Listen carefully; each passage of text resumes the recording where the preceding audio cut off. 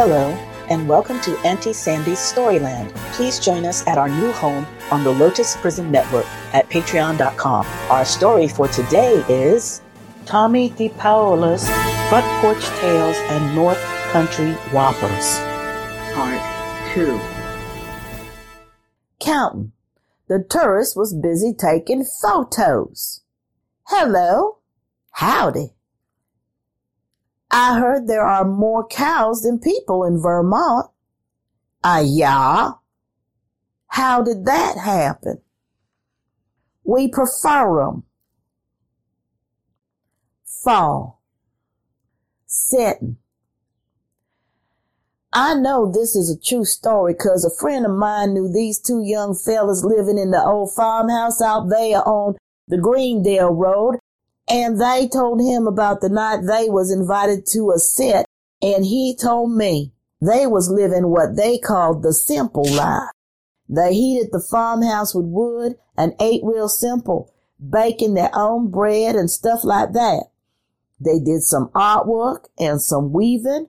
They was real good friends with those monk fellas that lived up County Road in a place called Priory. Now, one of those locals had taken those monks and those two fellas under his wing. That was Frank Stevens. He and his two sons helped the monks out with building a barn and taking care of the cues. Frank showed them how to tap their sugar maples so they could make maple syrup to sell. Frank and his wife Maud lived on Route 100 in a kind of ramshackle house. The two sons had small houses on the same property. There was always a bunch of dogs around, and the yard was mostly filled with old car parts and old tractors. One day, Frank stopped by the fella's house with an invite. Maud and I would like it if your two fellas would come and sit with us on Saturday evening around 7 after supper. The fellas accepted, feeling it was quite a compliment to be invited. They arrived exactly at 7. Another car was sitting in front of Frank's house. The light was on over the kitchen door. The front door that went into the parlor was only used for weddings or funerals. Frank answered their knock, and right into the kitchen they went. There was 4 kitchen chairs set up in a neat row. One of the chairs was taken by Lonnie Fuller, an old friend of Frank's who lived farther up Route 100. It was his car that was sitting outside. Mrs. Stevens, Maud, was perched on a stool next to the big black iron cook stove. She was feeding kindling into it. On the other side of her was a small kitchen table covered with a clean dish towel. Something was rising underneath it. Maud had the arthritis pretty bad, so she didn't move around too much. Maud nodded greeting to the fellas. She didn't say nothing, though. The same with Lonnie Fuller. The two fellas sat down on the chairs Frank pointed at. They all sat. The stove crackled, and the kitchen clock ticked loudly. They sat some more. Maud moved on her stool and uncovered some dough on the table. She pulled a big pan of grease over to the hot spot on the stove. Then she began to cut and fry donuts. The sizzling of frying joined the crackling of the stove and the ticking of the clock. One of the chairs creaked as Frank adjusted his weight. They sat. Maud piled her tasty donuts on a platter, and Frank passed them around with some cider. Nothing was said. They sat, and they sat, and they sat. The clock struck 9. Lonnie stood up. Well, thank you, Frank and Maud. Nice evening.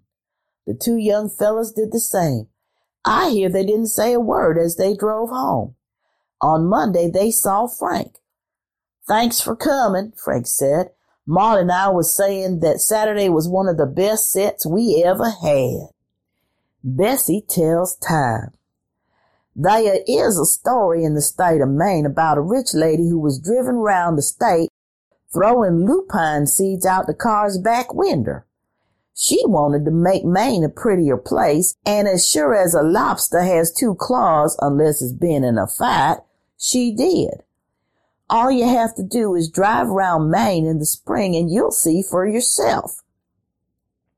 But There's a story about another rich lady driving round too. I heard that this here rich lady was driving round the hills of Vermont to look at the fall foliage. Now that don't seem at all unusual. Lots of people, men, ladies, children, rich and not quite so rich, pour into Vermont in the fall of the year just to see the foliage. 'Cause to tell you the truth, there is nothing else like it, lest you cross over into New Hampshire. It's the sugar maples that makes the difference. They turn a special red-orange color that makes the mountains and the hills in both places look like they got a light bulb inside them. But let's get back to the rich lady driving around looking at the foliage. You see, she wasn't the one doing the driving. She was sitting in the back seat with her little doggy, giving him doggy biscuits while she was drinking hot tea out of her thermos. The car was being driven by James. He was her chauffeur, or some such name like that. They had started out that morning in Great Barrington, Massachusetts, where the first tinges of leaf changes were happening. Then they drove right up Route 7 through Stockbridge, where the artist Norman Rockwell lived at one time. The colors of the foliage grew more and more beautiful the more they headed north. And it wasn't unusual for the lady to say, "James, stop here so you can take my picture against this magnificent vista." So there was a lot of stopping and starting. The car finally crossed the border into Vermont. The Green Mountain National Forest was a sight worth seeing. The car continued on toward Manchester, where the rich lady wanted to stop at the famous Equinox House for a nice luncheon and to freshen up.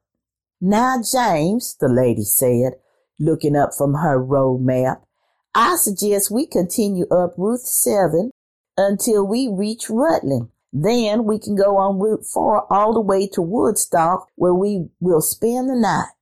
"Yes, madam," James answered.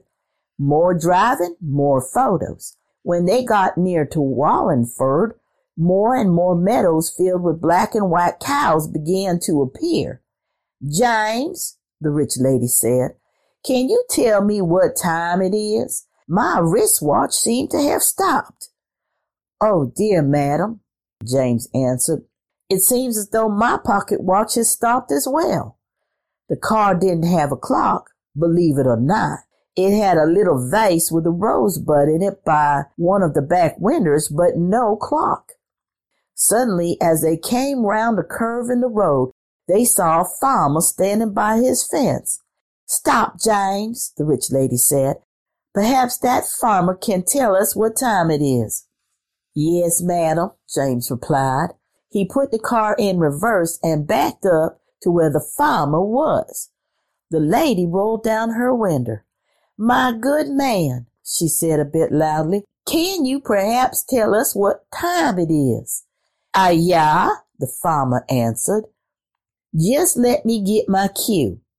He walked a ways into the field and called, "Hey, ya, Bessie." A great big black and white Holstein cow came walking over to the farmer, her cowbell ringing loudly. "Steady now," the farmer said. Bessie stood there as still as a Woody Jackson painting. Woody paints a lot of black and white Vermont cows. The farmer leaned down and looked right under that cow. "Good girl," he said as he stood up. The farmer came back to the fence. "It's exactly 20 minutes past 2, he politely told the rich lady. "Thank you so much," the rich lady replied. She rolled up her window and instructed James to drive on. As she was setting her wristwatch, she suddenly sat straight up. "James," she said, "did you see that? I have never, ever seen anything like that in my life. I must find out how that farmer did that. Back up." James backed up. The farmer was still standing by the fence. The rich lady got out. "My good man," she said to the farmer, "that was astonishing. Exactly how did you do that? Well, madam, the farmer said, if you climb over here, I'll show you. Between James and the farmer, the rich lady got over the fence and into the meadow. Watch for the cue pies, the farmer warned. When he and the rich lady got to the same spot as before, the farmer called Bessie. The cow obediently ambled over. Steady now, the farmer said. Now, madam, if you bend down and look right underneath Bessie's belly, you can look right down to the village and see the clock on the church's steeple. Wondering, the tourist was walking down a road when he saw a farmer. I'll be friendly. Hi there. Howdy. Have you lived here all your life? Not yet. Winter. The farmer who hated winter. The dividing line between Vermont and New Hampshire is the Connecticut River. Most states or cities divided by a river have the boundary between the two places somewhere in the middle of the river. Not so with Vermont and New Hampshire. New Hampshire owns the whole Connecticut River up to the shoreline on the Vermont side. So what happens, you're going to ask me, when there's a big flood and the river overflows its banks? Who pays the taxes on the land under the river? Well, to be honest, I can't tell you that because I just don't know. And I don't have the time to go to Concord or Montpelier to look it up in the state books. Too many chores to do. But I do know this happened. The town called White River Junction was right at the place where the White River, which is in Vermont, and the Connecticut River meet each other.